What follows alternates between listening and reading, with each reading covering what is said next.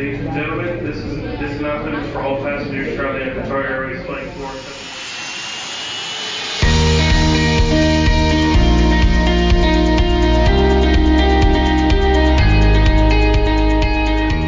Welcome to the Hold Room with ACC, a quick update on all things relating to airport development as well as the Airport Consultants Council.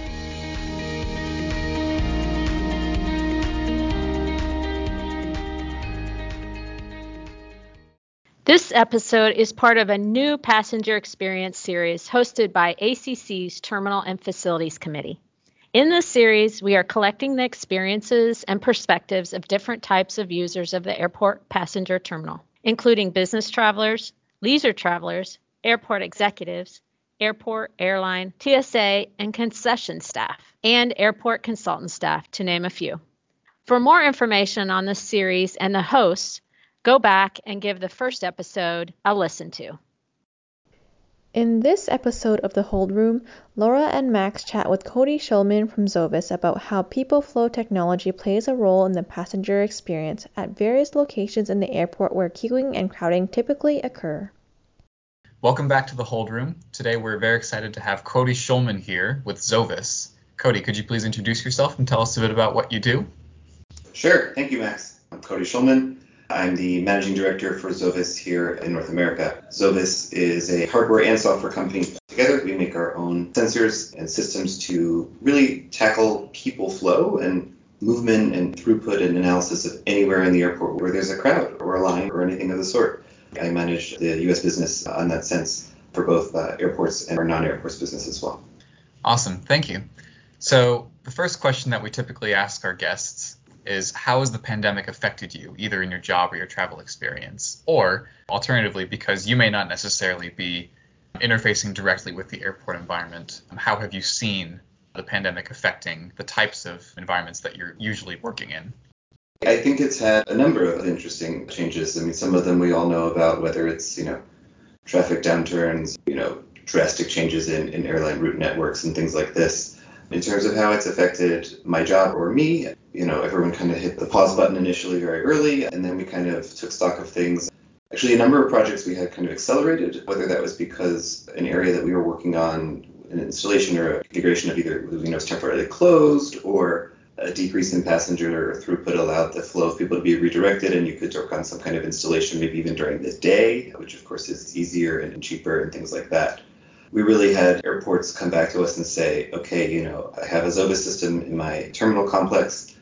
I have eyes and ears, but, how can I adjust them? How can I use them differently now with the situation we're in? And the kind of first early steps that we took were to that now buzzword that is part of our vernacular, social distancing, right? So we created a thing to serve our customers, our users with what we call PDI, physical distancing indicator. And so that was a comparative metric that we had to kind of come up with and go at kind of right away to make sure that they were getting some useful thing to say, here is, a situation we have today. Let's redesign it, reconfigure it, compare it, see how people are moving about differently.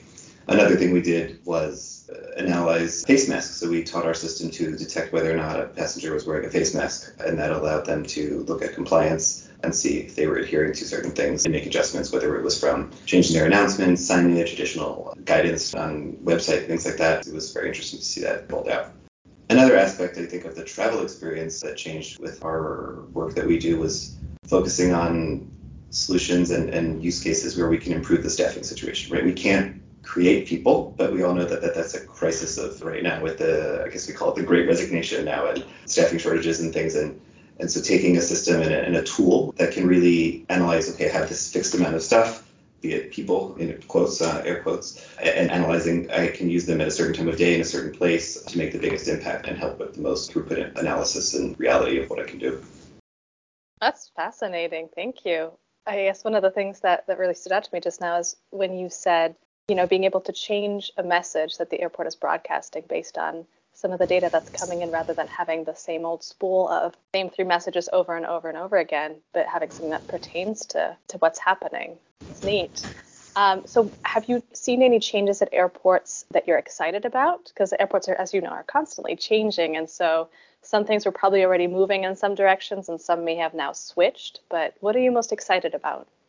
Yeah, that's a great question, Laura. There's been a substantial shift in sort of the areas that airports care about operationally in terms of passenger comfort and bringing passenger comfort in as a key part of the passenger experience. So yes, for us, the name of the game, the bread and butter for us has always been line queuing, predictive analytics about wait times and things like that. And that has certainly not gone away. However, the throughput or occupancy in a live sense of restrooms, of concessions and retail spaces, are they full? To what degree are they in use? The traffic that's going by them, jet bridges, the live occupancy inside that from a density perspective, whether that's for either just health and safety reasons or also comfort reasons. Same thing for a lounge, right? You might go into a departure lounge and scan your boarding pass on the way in, but you don't scan it on your way out, so it's unclear if the space is full or not.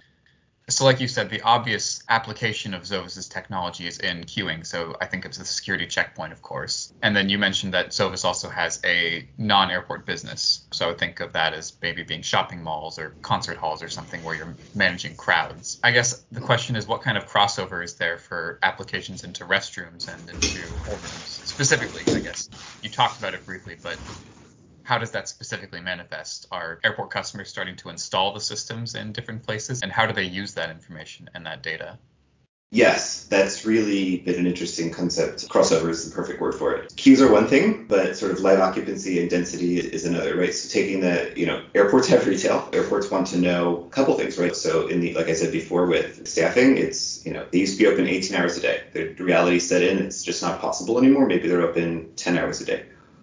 What 10 hours should that be? You could address that based on sensor and analytic data from the storefront itself, going in and out, sort of what we call footfall. You could do that from a passersby perspective of this segment of the terminal, this far out area, this like Hammerhead is only used, afternoon peak. Let's take that data and make an assessment about what should be open, or the mix of stores. Same thing, you could even take that back to your leaseholds and say, this part of the terminal has X amount of traffic, it's much busier, prices are different for here based on actual data and science. It's not quite as a business-oriented thing with restrooms, but it's a passenger experience and comfort thing. So everybody's going to come off the plane when it arrives, let's say a large 757, 210 passengers, and they're all going to go to the same restroom. That restroom might have been cleaned 10 minutes before they arrived, but after they all went, it's totally wrecked, it's trashed. So let's not wait till we clean in the same rotation and clean in that same hour. Let's alert someone about that utilization and come back and clean it right away. That'll change your passenger experience, right? The very first thing you see when you get off a plane and assess a city is that restroom experience. It's a real indicator. And I know airports care about that more and more, but how do you, again, in a world of finite resources and staffing and things, make a thoughtful impact, even with what you have? We've heard the restroom impact. You seem to be hearing it more and more. A couple years ago, I was working with a client, and the first thing that this person does when becoming an airport manager is look at the restrooms, because you're right, people judge airports by the restrooms, and getting exactly that kind of an experience. You're getting off of an airplane. That's going to be your first impression of an airport. Oh, you better believe it, yeah. I know. It's good to hear that those kinds of things are playing into the analytics of it. So it's a twofold question. The first one is, do you have, because you mentioned people scan their ticket getting onto the airplane but not getting off. For restrooms, would that be something that the passengers have to participate in, or would that be something that there's an automatic system that counts movements in or out somehow without the passenger having to do something? Yep. So let me backtrack a little and restate something if I wasn't clear. So I wasn't talking about necessarily boarding the plane, but entering like an elite lounge or a first class lounge or something like that. So taking that hand and that activity out completely, you're exactly right. We don't want to have them need to, let's say, proactively do something. So in our case, it's having a single sensor at the doorway, and whether it's a lounge or it's a bathroom, it's not a camera, it's a sensor, which is important in a restroom, of course, and getting automatic in-out. And so that's where you'll get the data that's going to be either in, say, like an immediate alert, an email, a text message for an operations team, or it could be presented publicly, right, on a screen that says, this restroom is, 9 out of 10 people, we come with a fixed number for a certain space, is full. And that could read to an individual person, hey, okay, cool, there's still room for me. Or maybe someone's a little more sensitive to that, and they'd rather see a sign that has a line below it, next restroom, 2 minutes, walk to the left. And they know that might be less crowded and more comfortable for them. So that could be, a restroom, it could be a lounge, any major hub might have multiple Sky Club or Admirals Clubs and things. And I'll go to the one on the other side of the concourse because I know that it's not as busy. Awesome. Yeah. So then my follow-up was, you've spoken a lot about exactly the density of people and all these things. If it wasn't restrooms and you had to make one suggestion about passenger experience, what would it be about improving the passenger experience? I think it's about, airports are starting to have passenger traffic come back, so they're starting to have a little bit more money to spend, but they're obviously not back to the place they were. And I think that they want to make incremental improvements, but they also realize that, let's say money talks in a way. And I think it's ACI that says a 1% increase in global passenger satisfaction, the ASQ generates a 1.5% increase in revenue growth, right? That's huge. And so if you can get passengers to spend more money, which is a result of them being happier, them waiting in line less, being stressed less, that can be up to 45% difference for an unhappy passenger. Smooth processing, whether it's check-in, which is often kind of a little bit hectic, crazy, unstructured, or as a security lane, I still think is a very important aspect of seeing that, hey, I can make a small incremental investment and see that rate of return immensely pay out, right, while I'm helping that passenger have a better experience.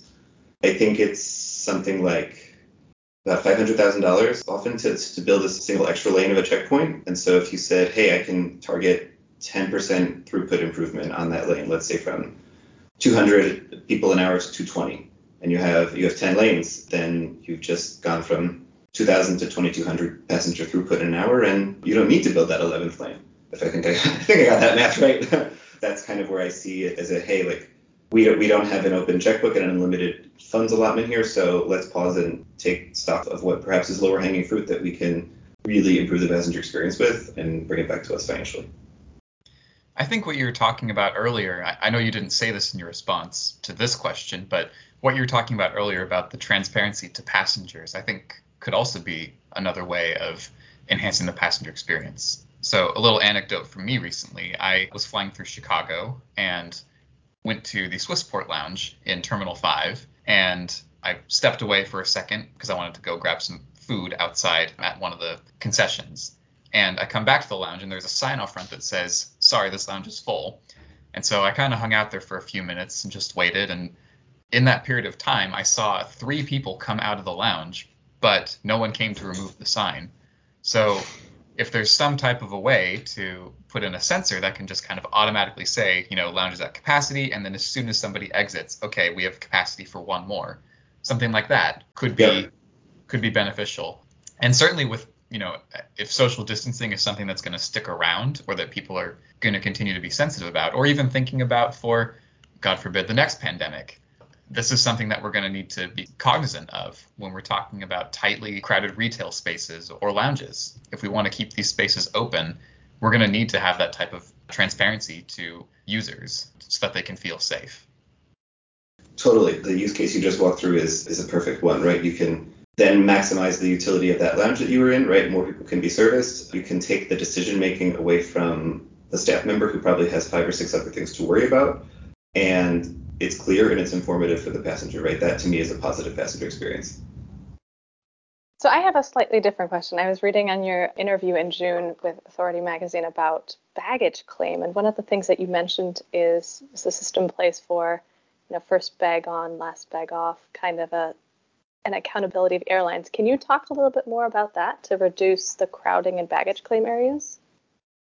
Yeah, that's another kind of area where Xovis can play, let's say, the eyes and the ears of a different spot throughout the terminal. Baggage is another one of them, right? So you say, I want to have a pointed sort of low-cost visual understanding of what's going on. I want a report to understand utilization of different bag belts in a larger space, or understand how quickly a plane is being offloaded. So the system can identify first bag on, last bag off, and then you'll see are people crowding around the space for a long time beforehand or not, right? And then because it's sort of, let's say, the will of the airline to manage that, to report on that, to, rarely are there specific SLAs the way that you'd see maybe in check-in or something like that for that type of service. So that is definitely another area we can focus on.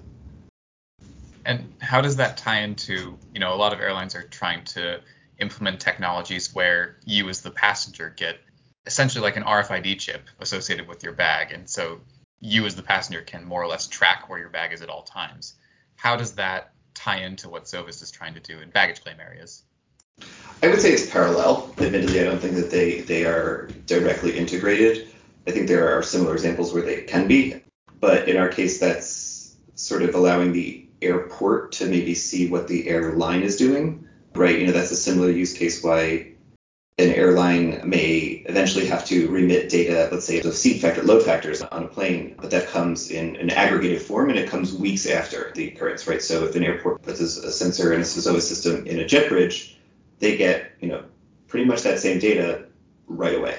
So it becomes a bit of let's say, a data grab, right? Data is a powerful currency, and the airport wants to have perhaps what the airline has.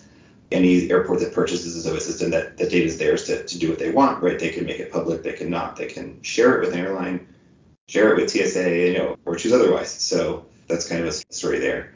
But perhaps something parallel would be in Seattle. Seattle has the Xovis system installed at all the security checkpoints, and they have those wait times, which can serve any passenger to any gate with any airline in the hands of the passenger to self-load balance and to make a choice. That data is integrated into the Fly Delta app, and so a passenger can receive information beforehand about where to go and what they'll experience wait-wise.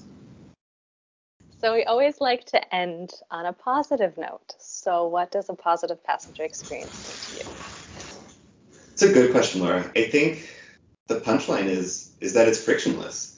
It's sort of like your IT setup at work. You don't want to think about it, and all the while things are being kind of shaped and presented to you thoughtfully, right? So whether you're a frequent business traveler or a jet setter, or maybe that once every few years leisure flyer, the physical and digital setup of the terminal is clear to you, right? Is check-in structured? Do you know if you should line up, right? And then, okay, where you should line up.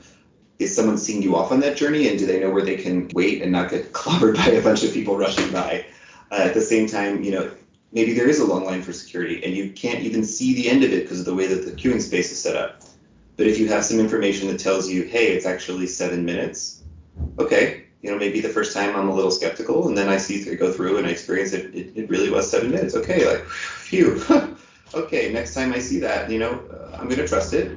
I'm going to be relaxed. And, back to our former statement, that's a passenger comfort that we all kind of wish for today, is to see, experience and have transparency. Is that information available to you? Maybe it's even, like I said, told to you in advance. And then, so on and so forth, right? That's, the things are open and transparent and kind of tailored to you, because the airport itself has that operational vantage point to see anything and everything that's important. From the immigration hall when you land from international arrival, all the way back to the jet bridge of your next departure. 2 words, frictionless and transparent. I like that. Thank you so much, Cody, for joining us today. It's a really interesting conversation. Laura, it's my pleasure. Max, thank you as well. Thanks, Cody.